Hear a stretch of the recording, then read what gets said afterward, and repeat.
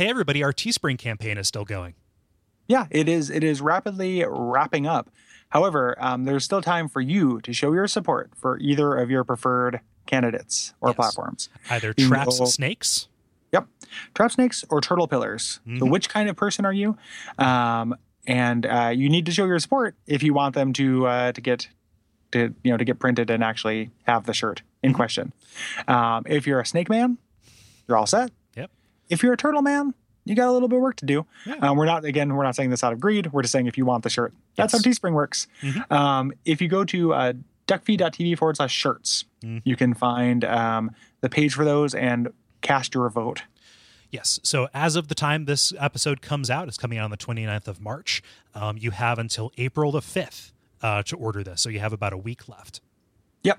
So get in there, vote early, vote often, and may the future be ready to strike. Some of our landings were desperate adventures. We are now prepared to meet the inevitable counterattacks with power and with confidence.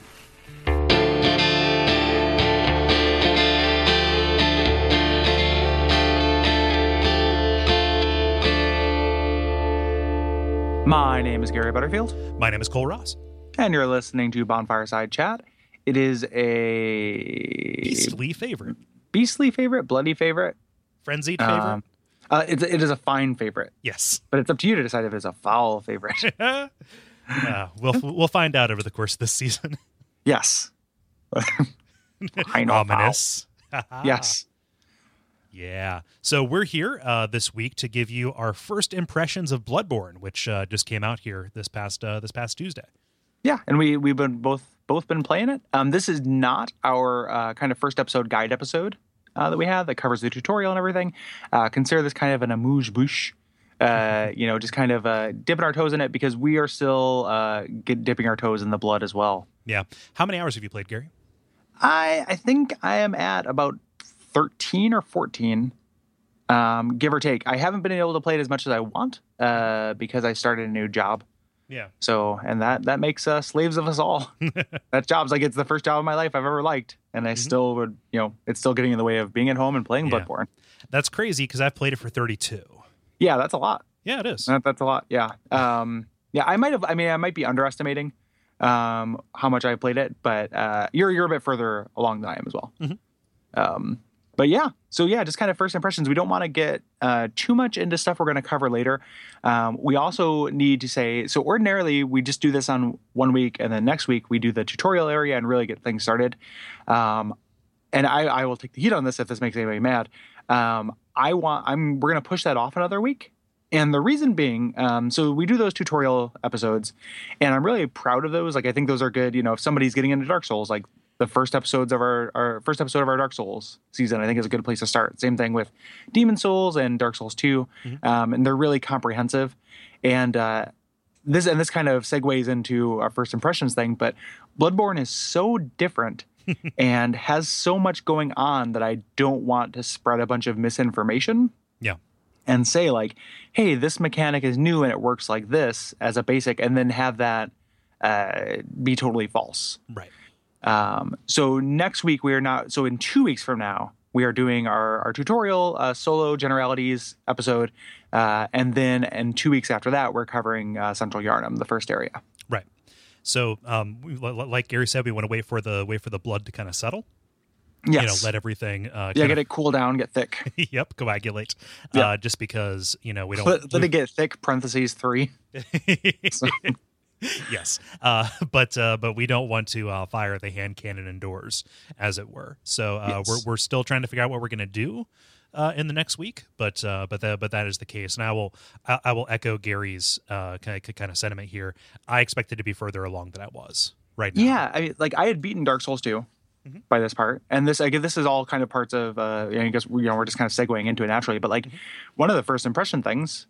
Is this game is hard. Oh my God, is it hard, Gary? It is hard and different in a way. Those two things support each other. Like one, it is harder than any of the games in the series so far. And I don't think that's just newness. Like when I went from Dark to Demons, cakewalk. When I went from Demons to Dark Souls 2, cakewalk in comparison to this, because it is both harder and very different. So your knowledge as kind of a Souls veteran does work against you in a lot of ways. Yeah. So that's part of the reason why, again, like I said, I had beaten Dark Souls 2 by this point and was like ready to, and it also, the community had gotten further in understanding it. I've been trying to stay wiki free as much as possible, but the few times I've succumbed to temptation and like, I got to have somebody explain what this is to me. A lot of times I'm coming up with blanks. All the walkthroughs online are about halfway through the game. They stop at what I assume is around the halfway point, but again, I don't know because I don't know anything. Yeah. And the early going, the first area, that central Yharnam, I haven't felt like this since I spent like 12 hours in the Undead Burg. My first go through. It's a real wall. So I'm spending a lot of time, it's all valuable. I'm learning as I'm going, but I'm just not getting further into it. And the systems don't have corollaries the way they do in the other Souls games. Like I can't say like, oh, this is what the covenants are. Like that's a thing that we could do, or like this is how this works. Like they're new. Right. It is extremely different. So thus the punt, and thus that was the thing I took away from this when I first played it, because I had avoided all the preview coverage. I knew there were guns, and I knew a little bit about the setting, but I knew that you had to play more aggressively. I had no idea it would be quite this different. And quite as withholding either, because something that happens is it's very deliberate in the way it reveals these things to you. Yes. Yeah. Things that will have, drastic implications on those first couple of hours, and the interpretation of them, you're not going to get, until things kind of play out. Right. It is. Decant. It's the most obtuse of the games. Like I feel like even Dark Souls 1, which is famously, very obtuse, with like the bells and like there are 2 bells, go ring them. Like that gave me more of a sense of what I was doing and my place in the world. Like that game, for all we talk about how obscure it is, like you start off with the intro that lays everything out, and then you get told a prophecy, and you can say these things in the intro are going to be important, and I am the subject of a prophecy. And even though there's a lot of twists and turns to that, those more or less turn out to be true. Right. No such thing in Bloodborne, at least that I've found. To the point that even now, 34 hours in, I don't know why I'm doing what I'm doing. Yeah, I have no clue. It takes that like Dark Souls 2, whereas Dark Souls 2 will use that, the whole like people were saying like you're not going to know why you're here, and that was part of a narrative conceit. Here, I'm not ready to call it anything other, like I'm not ready to cast shade on it or anything, but it isn't. I just don't know. No one's telling me that. It doesn't feel like, if it's intentional, the intentionality is to make me feel lost. And lost in a great way, in a lot of ways. Like it's really awesome, and every little piece of information I'm finding is really fascinating and cool. Yeah. But I just so the first impression thing that I'm going to come up with is that that kind of bewilderment and lack of direction. So this is a game that does not hold your hand, and in a series that is famous for not doing that, but in retrospect actually had 20 training wheels on it, and training wheels he didn't even realize were there. In a lot of ways, at least until they were taken away. Yeah. And normally, if we're gonna bear this metaphor out, when they take away the training wheels and your dad lets go of the handlebars, you're supposed to just kind of keep going, and that is not the case here. Actually, this is like you're plopped in a room with the pieces of a bike. Yep. And like that's it. And it's like you put this together and figure it out. It's like an Odyssey of the Mind challenge. Exactly. Yeah, it is so those little cards. It's the courtroom challenges, whatever those things are called. I don't remember those. Yeah, I don't know. You be the judge, you be the jury. Oh yeah. Those things like are a mock those things trial are kind of thing. Yeah, where like you just have to do evidence, and like I remember a lot of them were like, but the client said he was allergic to tomatoes, but there was ketchup on the sandwich. Like that was it's real life Phoenix Wright role play. It is like there were books. Yeah. Huh. Yeah. Speaking of which, I ordered the Fabledlands. I got mine too. Yeah, I haven't. I just kind of flipped through them, but I'm like, this is legit. I'm gonna sit down and really do a number on that after I'm done bloodboarding and doing other pod homework and working and starting school. Yeah, we'll get to it after all that. Yeah, when I did. The so to kind of like take this out to the combat, which was kind of my first impression, with the way that it treats that, I kind of tweeted about this, but caution is to Dark Souls as confidence is to Bloodborne. Yeah. Right. Like everything about this game is geared to make you act as aggressively as possible. It's interesting too, because and this is one of the reasons why I'm withholding judgment on some of that, because that does end up being the case. Like as a generality, that's true. There are lots of situations that I found that I still benefited from handling in kind of Dark Souls classic, way of like, I need to be super cautious and just keep my distance and stuff. Because when you couple that aggression thing with the sense of consequence that is inherent in Souls, you do run into this tension that I really like, but also gets frustrating. Like if, that kind of, so there are a lot of little mechanical things to benefit that. Like enemies stagger incredibly easily. Yeah. They have the regain system, which we'll talk about at length during our tutorial episode, and limited healing items. And all three of those things are things to enforce aggression. One of the things that disencourages that is like that, there are enemies still that can one-shot you. And so what it means is that unlike any other Souls game, like a very simple mistake turns into a loading screen really quick. A 35 or 45 second loading screen. Yeah. Which like, that's another first impression thing. I hate harping on technical shit like that, but it's like right now it is my primary motivator not to die. Yeah. Is not to have to set through it again. Like it's, 45 seconds doesn't sound like a lot, but you die all the time. And let's put 45 seconds of silence in the middle of this show. Every single time that you probably would die, like during a half hour, 45 minutes or so of Dark Souls, or Bloodborne rather, when you're just starting it, So we'll escape this episode like 10 minutes of content, because it has all those Souls things that are normal, right? Like you get to a boss, you're figuring him out, you're gonna die, or you're likely to die while you're learning. But you have this load screen, you have this boss run up between attempts. It's like the anti-Hotline Miami, like where, you have the, like, it's iterative in a way that I've never been madder at a Souls game than this. And I think this is what's contributing to it is just this huge wait before being able to try again. It's a drag. It is a bit of a drag. Like I've always been, good with that. I've been at peace with that in Souls games before. Here, because of that aggressive combat, the fact that I can't stay back, like that kind of iterative learning process, I feel like lends itself more to a reactive combat system than this, possibly. So it is like, it's awesome that they're trying new shit. It does, some of the old stuff that they carried along, I feel like conflicts with some of the newer systems. In a way that right now, just in the middle of it, is making me very angry. I'm not saying it is a bad or a good thing yet. I'm saying right now the emotion that I'm feeling is like extreme anger at it, and we'll see how that actually bears out. Like I will either get good scrub and be fine with it, or I will come to appreciate it as a, either like a kind of gleeful punishing mechanic, or as like a cooldown system, or to add that extra sense of satisfaction, or any of the things you could argue these things are there for. I may come around on that. Right now, it feels a little bit like one foot in the future and 1 foot in the past kind of thing. To me. What I will say, somebody who traditionally has played Dark Souls without the shield, like somebody who broke beyond that, is probably going to have a better chance of being successful here. That is, when I was talking about approaching situations cautiously, that is how I'm playing it now, more or less, because I have a weapon with a very long reach, and I'm keeping things at distance, and still approaching them, carefully, but just not being able to block. And and from time to time, I'm not entirely eschewing the intended play method. Like there are lots of enemies I take, I just get in and scrap with. But when something's new and I don't know what it's going to do, I'm very hesitant to get right up in there.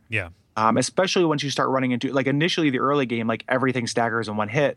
When you get into the middle game, things stop doing that. And if it's like, if I hit him, he doesn't stagger, I don't know what his windup is, and his windup leads to a one-shot kill attack, like that's just too much consequence for me to feel comfortable being that confident. So like you do have to be confident, you know, like you're right about the confidence caution thing. But I haven't gotten to the point where I can feel that confident with it. And that could be on me. Like this is sounding like I'm throwing shade. This is me processing, you know, my initial kind of feelings of it. And that's all this episode is. Like these are not final judgments. Yeah. My initial feeling. So I'm somebody who never really got out from behind a shield. Like I, you know, kind of did runs where I kept the shield as an option, but tried to not get away from it. But that's just, you know, what ended up being successful for me. Kind of coming into this and being, you know, forced to learn how to swim, I've become very grateful and, you know, kind of boosted, you know, had my confidence boosted by the role that guns play in the combat. Like, you know, we had a little bit of a text back and forth, like, oh, I feel like a badass with these riposts, like, you know, getting into the visceral attacks. That window is much wider, but I otherwise wouldn't have even taken a risk at trying a parry and riposte. You can probably count, you know, if not on one hand or two, you know, both hands and both feet, how many times I did a parry and riposte in Dark Souls 2. But here, that has actually worked its way in, and I'm constantly looking for opportunities to try and open that up, because that can take a very difficult, you know, battle where anybody could kill you with any one attack, and turn those death blow opportunities on their side into a death blow opportunity for me by kind of opening this up.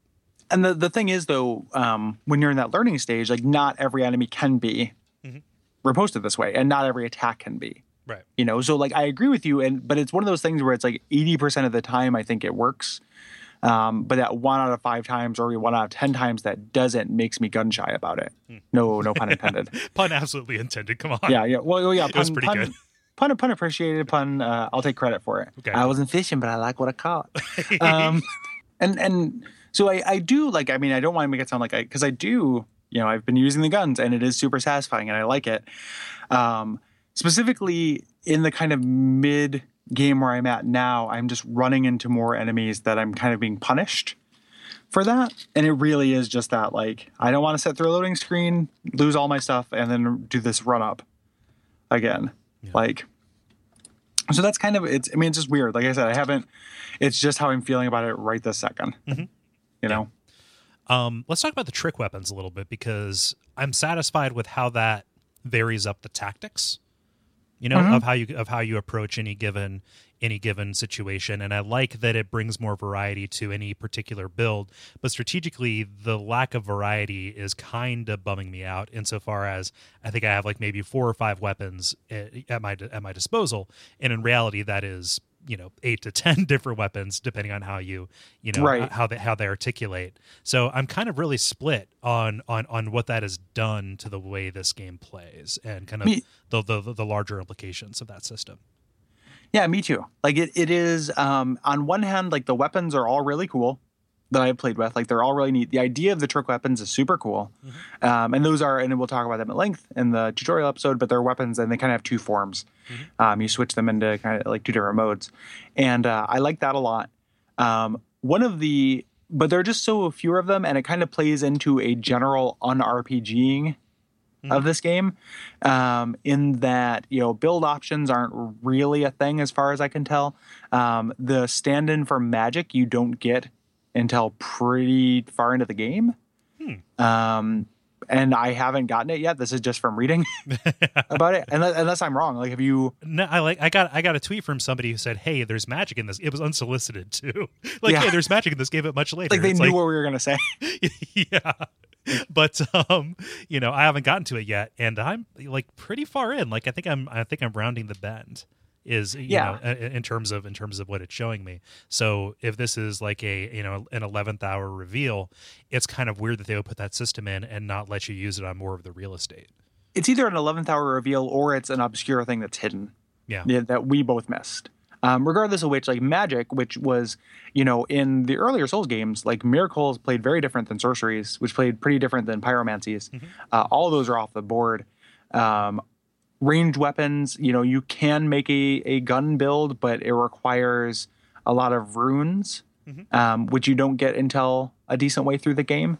Or you can, you know, it depends. You can kind of speed run to that boss if you want to, but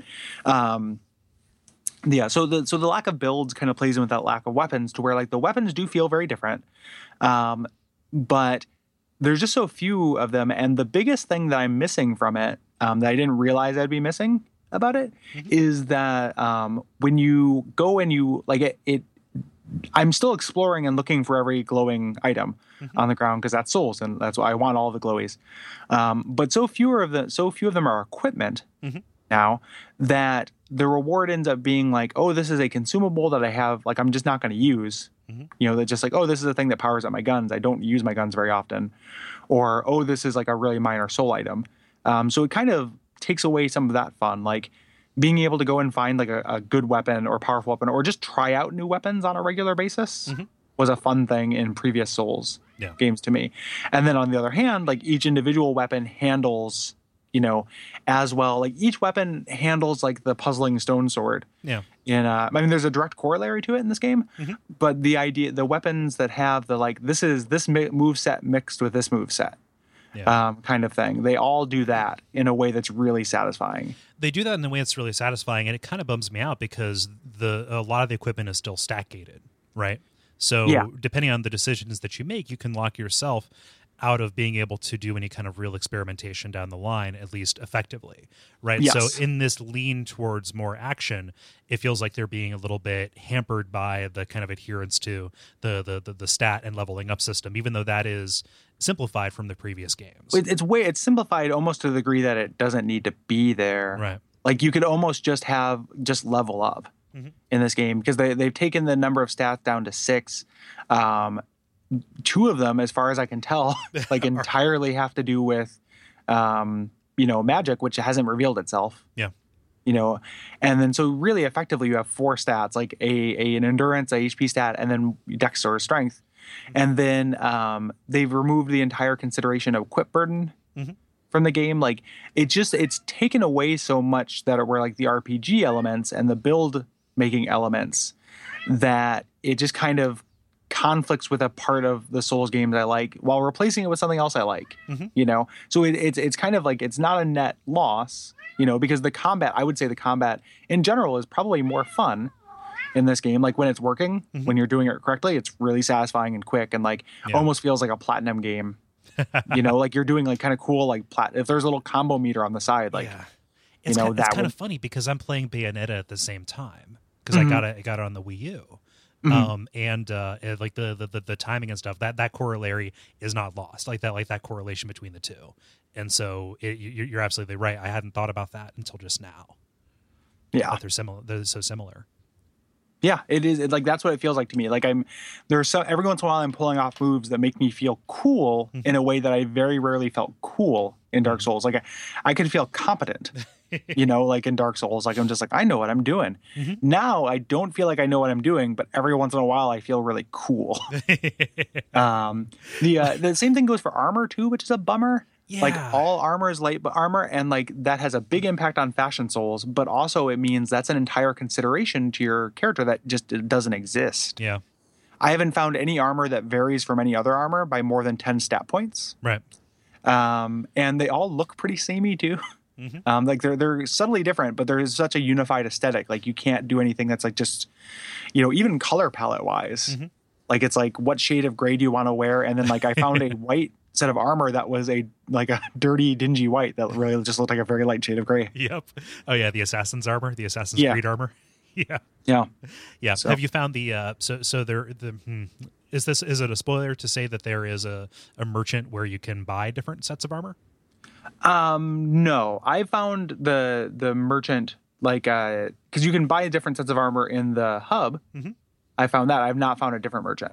Yeah, that's the one that I've used, and that added a little bit more variety. You're just not going to encounter a lot of this armor in the wild.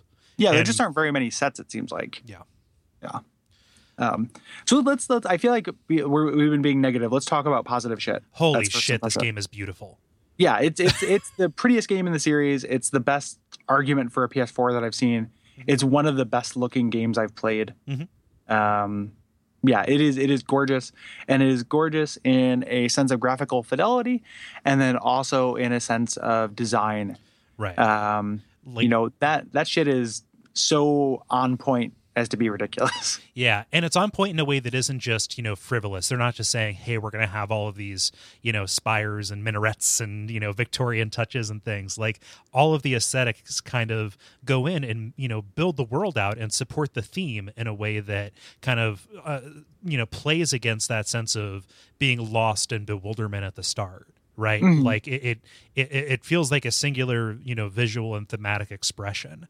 And that kind of offsets, something that's a little bit of a bummer with the lack of variety in the early stage. What that sets up for later when they break out of kind of going around these Victorian cities is some of the most satisfying visuals I've seen in the series and possibly in games. Yeah. But you have to go through they do hide it. Mm-hmm. Under I have this initial this is beautiful, and then it just kind of kept going for a very long time. Mm-hmm. But that's, as you mentioned, that's intentional, and it sets up this sense of the real, mm-hmm. In order to shatter it, and that's really, really cool. In every way. Like at the time, it was a smidge sick of it. Mm-hmm. By the time I started getting into other stuff, but not to the degree that it didn't feel as satisfying or bombastic mm-hmm. when I got there. And all of the technical flourishes that they're able to do with particle effects and normal maps and just all the stuff that only really people who are paying attention to that stuff can see support the enemy design. Like when you're looking at these, especially the bosses, but even the rank and file, you're seeing these touches that I don't know would be possible at that level of fidelity before. Yeah. It's just an amazing looking game. Level design is really good. Yeah. It is really excellent. I haven't run into a level yet that I felt was phoned in. Mm-hmm. Everything is pretty thoughtfully designed, and pretty harshly designed in a way that I really like. And even things everything works for one reason or another. So even things that on paper are just a run up, will be very visually interesting, or will have interesting enemy placement or an interesting mood. And if they are not that, if the thing looks kind of boring, it will be interesting to navigate. Specifically, I'm thinking about the sewers. Mm-hmm. Are kind of they're kind of boring looking, but there's interesting stuff as far as how you get around. Yeah. In them, along with the level design thing, there are shortcuts in this game. Multiple ones that feel as satisfying as the shortcut in 5.2. Yeah. Yeah. And plenty of them. Mm-hmm. If that was a thing that you had a problem with in Dark Souls 2, I think we were talking about it off mic in the green room, about how this is going to be kind of a weird season because a lot of people were, I don't want to cast emotions on anybody. But it seemed like some people, we were possibly a minority in being as into Dark Souls 2 as we were, even though we recognize its flaws. And we're going into Bloodborne, which is getting universal praise, and I do see some flaws with it. However, one of the things, I don't think it shares any flaws with Dark Souls 2. Right. There are a couple things it does that I don't like, but everything that Dark Souls 2 did less than optimally, mm-hmm. I feel like this is knocking out of the park. Yeah.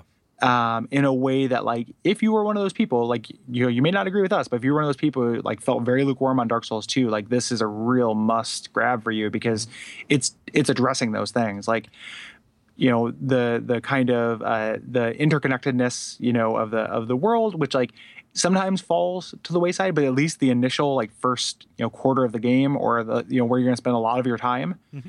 does connect and double back on itself in a way that feels very soulsy and feels like a real place, mm-hmm. As well. Those things are going to and those made me smile too, because those are things I like too. Just because I didn't hate Dark Souls 2 for not doing them well doesn't mean I don't like them. Right. So I had a couple just real smile out loud moments. Doubling back on something or figuring out where two areas connected, or even unexpected connections between areas, that sense of familiarity as you open a gigantic gate and walk through and think, wait a minute, what? I know this. That. That is there in full force, and it scratches an itch that really wasn't scratched that much last season. So it's nice. It's nice to see it come back. And I think you put it very great when you say, just because we liked things about Dark Souls 2 doesn't mean we don't really like stuff about Dark Souls 1. Yeah, exactly. They do things super differently. Mm-hmm. And it's really going to come down to the kind of things you value. but again, like this, I'm way too early to kind of get to a final judgment, Right. in it. So like these are just like literally just setting down. And this is between, as I mentioned before, I'm not saying this to repeat myself, but between like rage breaks and stuff, which I haven't had to do, where like I can't trust my emotions because I'm too angry, which that doesn't happen to me very often. Like I didn't rage at Demon Souls. I didn't rage at Dark Souls 2. Only Dark Souls 1, which was the first one. So if that's literally the thing you miss is that rage feeling, which I know a lot of people do, this is for you too. Yeah. This is going to make you feel again, I think. Yeah. As far as that stuff goes, I think I've been more temperate than you with it. I don't know that I've ever, rage quit. I think that I've been good about stopping myself before I get there. And that kind of comes along with, being able to take time off with it and, working from home most of the time and limiting myself to 8 hours a day. Like, I'm very conscious of, like, I don't want to grind my gears and end up at a place where I was, like, with Dark Souls 2 with Seldora. Yeah. See, I didn't really run into that too much in Dark Souls 2. Like, I had a couple bosses that took me several tries, but nothing. And this isn't a judgment on that game. Necessarily, because I didn't run into that with Demon Souls. I love Demon Souls. Yeah. I just didn't run into it with those games. But here, the situation for me personally is different because I have more limited time than I would like. So when I spend 3 hours, just doing a boss run up and then going and grinding for healing stuff, which is something we'll talk about. And it just feels like a waste. Like I'm not learning anything from my failures. That's what's making me angry. Where I just didn't have that at all in the previous games. So is totally possibly like just a subjective Gary thing. Like this is just tailored to my weakness in some way that I can't, can't quite cop to or can't quite explain fully. Yeah. First impression stuff. What else we got? I can't speak to the story at all or the narrative because me either. I have a very vague idea, but that is it. Which is fine. Like, yeah, it is fine, it's but great it is even. I like that. Well, it's funny too though, because like comparatively, I feel like I'm further in the game to not have an idea than I'd previously been. Like I think the other Souls games, you get like they do kind of a bait and switch where it's like, here's the story that you think is happening, and then you find out the full story, and that's the moment. In Bloodborne, it feels like here's nothing. Like here's a couple lines. Ride on that for 20 hours and then we're going to introduce some more stuff. And like, I'm hesitant to say that because it could, somebody, and they could be right. And this is part of the reason why I'm speaking, with a real caveat here is that they're, you're just not paying attention or the clue pieces are there. You're not putting them together. That could be true, but I'm playing this the same way I've, play video games and it's not revealing itself to me. Right. Like it could be there. It seems like it is hidden to me. In a way that it hasn't been before. Yeah. And if it's not to you, that's great too. But it feels like that to me. Yeah. I mean, for me personally, it's kind of a little bit of a Krusty's going to get here kind of moment. And I don't know if Krusty's going to get here or not. I bet you he's going to get here. Yeah. Like I so trust it. I trust it too. And that's why anytime I feel bewildered or questioning, I think, okay, this is actually building equity that's going to pay off when they open the floodgates. Or if not when they open the floodgates, when I go back through it with a fine-tooth comb and put things together. Yeah. And it reveals what, and who even knows, like if that's going to become a mechanical thing too, because we'll talk about it again in the tutorial episode, but insight is such a weird thing. And I wonder how that plays in New Game Plus. Because doing those early areas with insight that you're not able to have in them might reveal new things too. Like, so it might literally be a different experience. Yeah. I don't, and even down to like, I don't really have like a log line on what I'm supposed to be doing at all. Like I'm going and, I'm seeking adversity. But the why of it is pretty lost on me. Yeah. I have some vague ideas about ending a thing and getting to a big thing to end the thing. But each individual boss that I fight in the interim, I don't know what their relation is to the thing, So that's where I'm at with that. Other than I am a hunter and there is quarry, but exactly. Yeah. They're prey. Yeah. And that could be that it could end up being the point. But that's unusual for these games to just kind of have to be like, hey, these are bosses, go fight them to go do it. Or to even turn it into like, hey, think about it. Why'd you kill all those things? Like if this turned out to be a Spec Ops thing, I don't know how I'd feel about that. I'd feel bad. There's been a couple like maybe you're the real monster, like swerves going on in there. And I don't want them to do that. I don't think that suits this very well. If that ends up being the case, just because they didn't give me that first part to give me motivation. Like it's like the Spec Ops and BioShock and stuff. They're like, the game tells you to do this. It's the only thing you can do, and you do it. This game isn't even telling me to do anything. I'm just doing it because it's a video game, and like, it's a world to kill shit in that wants to kill me. Yeah, progress super alles. Yeah. Exactly. And because I'm going in with Souls knowledge and stuff. I will be interested when people start writing in to know if this is their first Souls game. Yeah. Because I would be really curious as to what that experience is like, because a lot of the stuff that we've talked about feels designed to be contrary or to counter previous iterations in the series. Like it builds on itself in a sense of contrast as opposed to evolution. So yeah, if you're listening to this, if this is your first Souls game, like let us know, and tell us if you had a similar experience. Yeah. I'm worried that people are going to think that we're too down on this. I'm not at all. Like I love it, and all I want to do is go play it right now. It's like literally the only thing. I have to go do some chores and stuff. I don't want to, and like I said, it's the first time I've ever had a job that I liked, and it came in. It's a real monkey's paw situation because it came during Bloodborne week. Yeah. So all I want to do is play more of it. I'm so interested in it, and the moment-to-moment stuff is engaging and surprising in a way that like is really well and truly special. The only things that are like still kind of stuck in my craw are mechanical things that I may come to peace with. Yeah. And time will tell. For sure. And, the thing you said earlier about you're just kind of like in between rage breaks. You're not going to be charitable towards something that is making you feel that way. Exactly. The moment, right? Like you don't when you're lifting or whatever, like the burn is there, but that is to benefit you later. Right. Yeah. So, I'm even feeling pretty charitable. Like it's like I'm not hating it. Like I'm actually still loving it. Yeah. I'm just like, some of the little mechanical things that are making me angry specifically. On the whole, I haven't lost track of the game itself. Yeah. So it is a fantastic experience. That aesthetic and story stuff, I think is there and is more singular.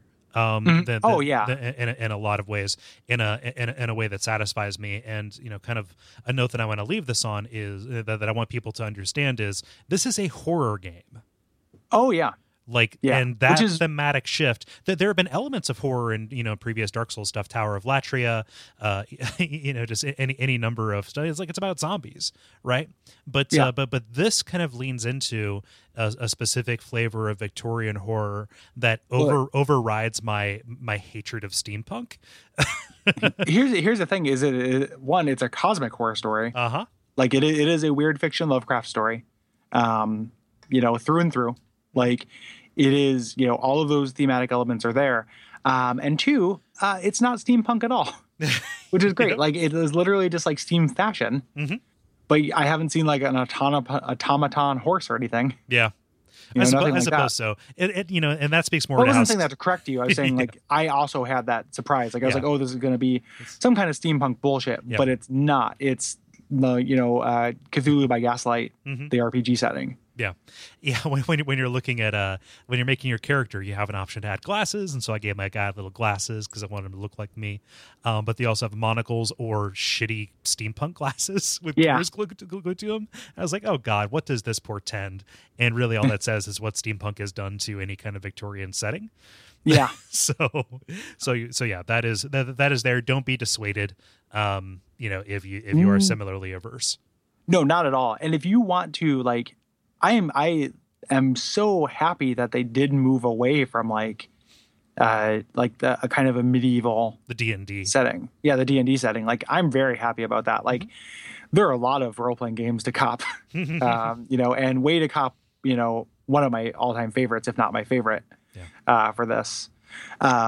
So that makes me very excited. So you're totally right. It is a horror game. It is genuinely unnerving at a lot of points. It does it does with Darkness what we wanted Dark Souls 2 to do with Darkness. Yeah. I'm getting out that torch with regularity. I was so happy when I found an item that turns into like the light gem from Demon Souls. I haven't bought that yet. I found it, but I like you can buy it, but I haven't done it yet. It's useful. Yeah, I've just been into having the torch out. Me too, because you can light enemies on fire. It's great. Yeah, and it's real pretty. Yeah. And I don't use my gun all that often, which is probably a mistake on my part. I still use it, but don't use it all that often. I'm like a U.S. Ranger. Something about the story there. It's really weird to me that this has cutscenes with dialogue. Yeah, isn't it? Yeah, and enemies talk. Oh yeah, yeah. You're right. It's like Resident Evil 4. Like, you did this, or just screaming obscenities at you. Like, it's great. It is actually Resident Evil 4. It's a lot like Resident Evil 4 in a lot of ways. Yep. And we'll talk about that throughout the season. But it is so cool to see the Souls, like Miyazaki do something and kind of cross his aesthetic with a different game. Mm-hmm. Like the strongest parallel to this, like it is like I was almost about to say a very bold statement, which I won't say, but like I was going to say this, it has as much in common with RE4 as it does Souls, and it does not quite. Right. But it seems like the biggest corollary or the biggest touchstone other than Souls. Yeah. Like, even though that percentage might only be like 15% or 20%, like it's so RE4 in a way that makes me kind of wish that won the survival horror thing so I could replay it with a Bloodborne in mind. Yeah. Huh. Well, I mean, there's nothing stopping us later. Yeah, that's true. I just don't want to I don't know if you've run into this thing to watch out fireballs, but every once in a while I'm like, I want to replay a game, but what if we do it for the show? Fuck it, I won't do it. I don't want to end up having to play this twice in a year. Yeah, I've done that as well. Yeah, but like those unexpected combinations are where kind of like creative insight comes from. So the fact that they're kind of willing to cross A with B and determine what's there not only is brave and bold and gets them out of their comfort zone, where they've been a lot of the time since King's Field, with stuff like Shadow Tower and Echo Knight aside. I'm talking about From as a studio, not Miyazaki himself. It actually does kind of hit on something that at least the two of us really, really hold dear, right? Yeah, an aesthetic and a set of themes and stuff. Yeah, if you like hearing us like stuff, this is going to be a fun season for you, because I have joy laughed at enemy designs in this game with amazing regularity. Yeah. Once you start running into stuff that isn't just dudes, it is uniformly a delight. Yeah. Like just really creatively designed from a combat perspective, and then also from just like oh my god, this thing looks weird. Like, and that is so fun, and like I love it. It's doing the same thing that Souls have always done, where it's like things aren't afraid to look fucking stupid. Yep. But as opposed to it being like before, it was like the entry in the monster manual that like was kind of embarrassing. This is like it's that offness when it was seasoning before is now the main course. Yeah. And there's more intentionality to it. Like when you run into those weird manta ray things in the forest, in Dark Souls 1, like those are weird. Like it's just this weird little touch that like makes everything a little bit off.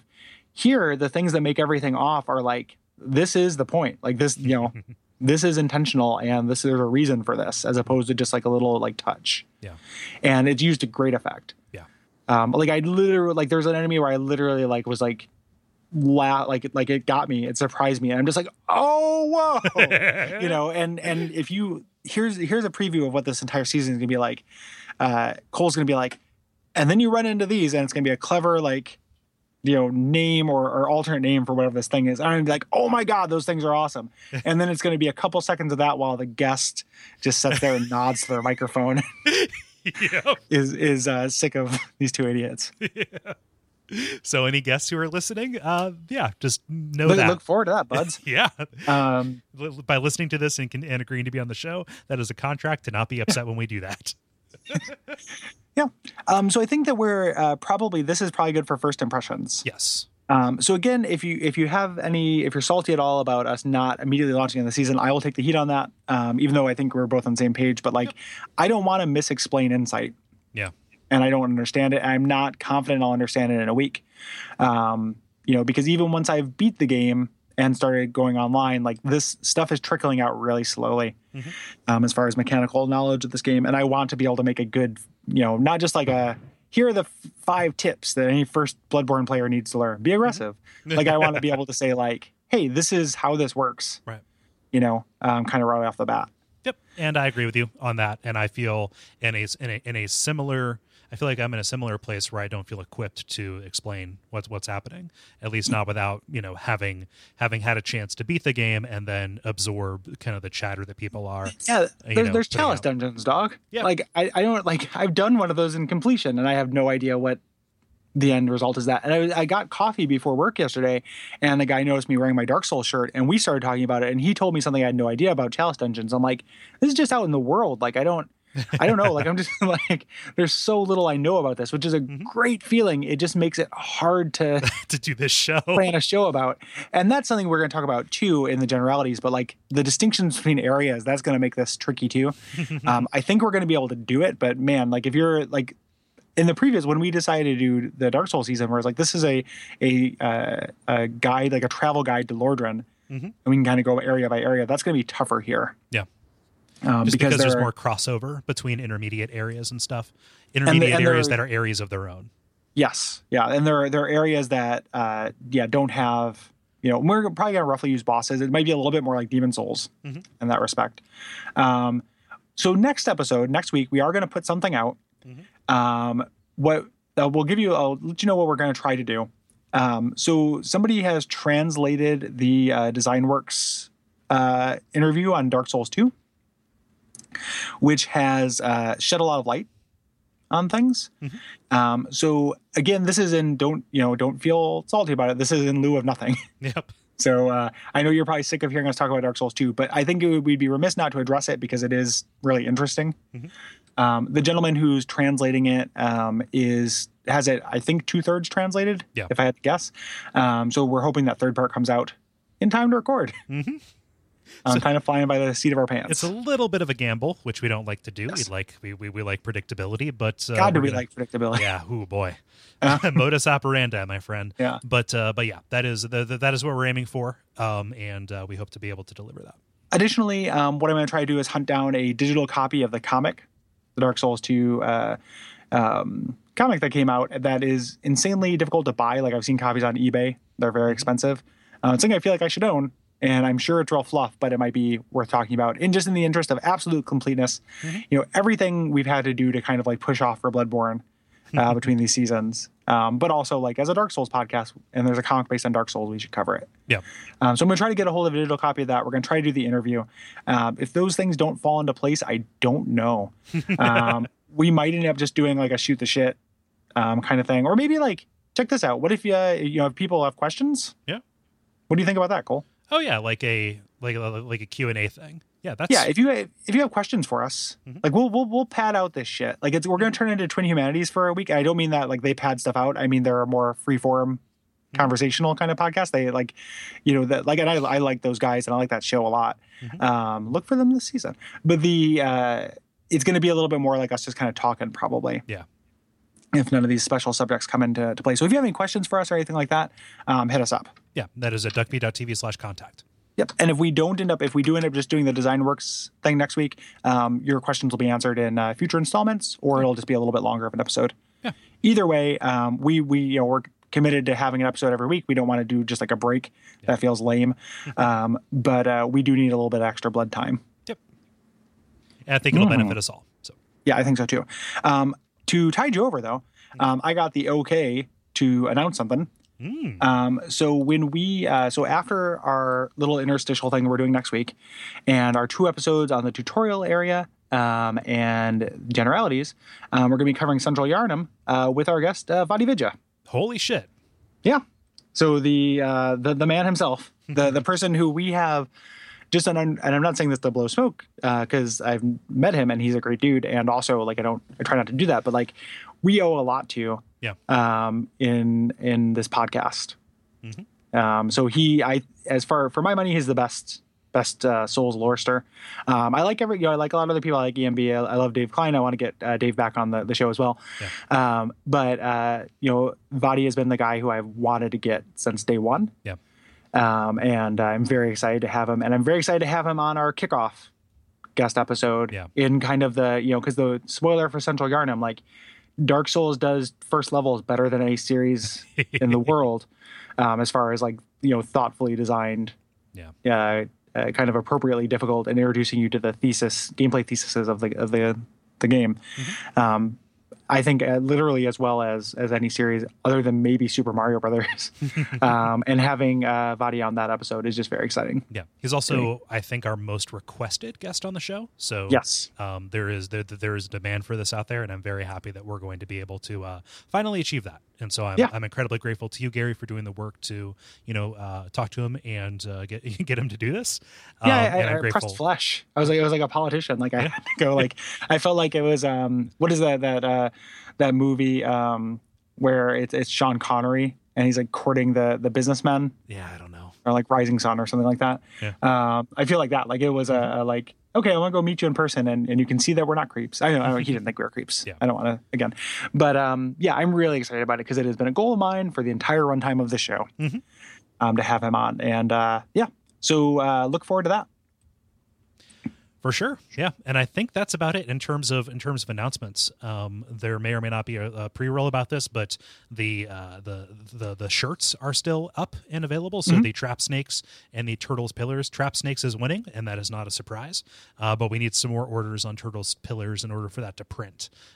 So everybody who's looking at that, go to duckfeed.tv/shirts. Check out those designs. I'm very proud of them, and people have responded very positively so far. And I thank anybody who's already pre-ordered one. Yeah, if you are a Turtles man, if you're a member of the Turtle Club, fuck yeah, I'm a member of the Turtle Club. Then you got to show your support. Yeah, because otherwise you're not going to get a Turtle Club shirt. Yeah, got to get on that, buds. Yeah. But if you're a Snake man, you're all set. Yeah, you're good. So, made in the shades. Yep. Yep, exactly. And then as far as normal stuff, when we begin a new season, telling your friends, word of mouth, rating your reviews, all that stuff's super important. Yep. We tend to, the listener curve for the show is really interesting because when people aren't playing the game, they don't listen to the show. A lot of people are playing Bloodborne right now. So this is a really good opportunity to get people in on the show. Yep. And this is the time when everyone's it's fresh and everything. So we'd appreciate ratings, reviews, and telling people about it. Yeah, help us ride the hype train. And also we'd like to drive people to our Facebook page, which is facebook.com/bonfiresidechat. We've had a little bit of a lid on Bloodborne spoilers, but as we proceed through the game and more people get up to speed, that discussion is kind of fleshing out and it's becoming a little bit less hushed. And we want to welcome you into the discussion, especially if you are a new listener as of today. It is a fantastic group of people, and we'd love to have you. Absolutely. Yeah. And then finally, if you go to patreon.com/duckfeedtv, if you want to financially support our podcast, that is how we are able to do this. Yes. Specifically this Bloodborne season. Because as fine a machine as the PS4 ended up being, neither of us were intending on getting one.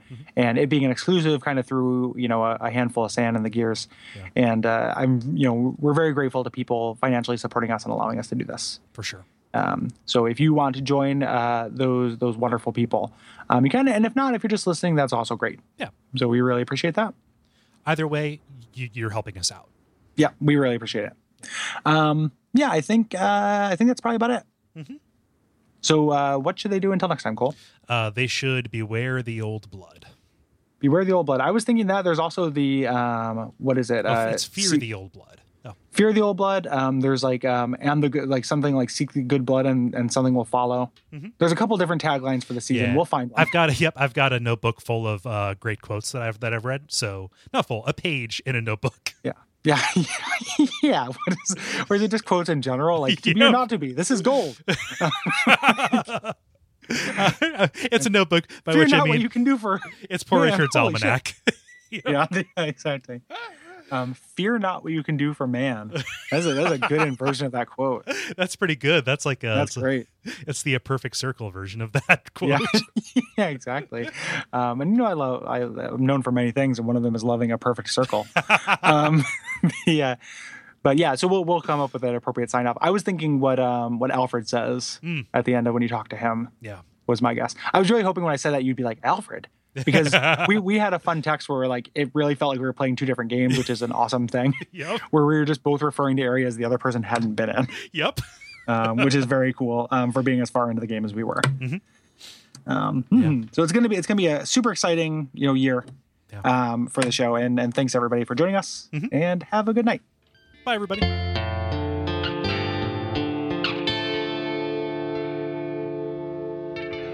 And we all pray that we will have far more soon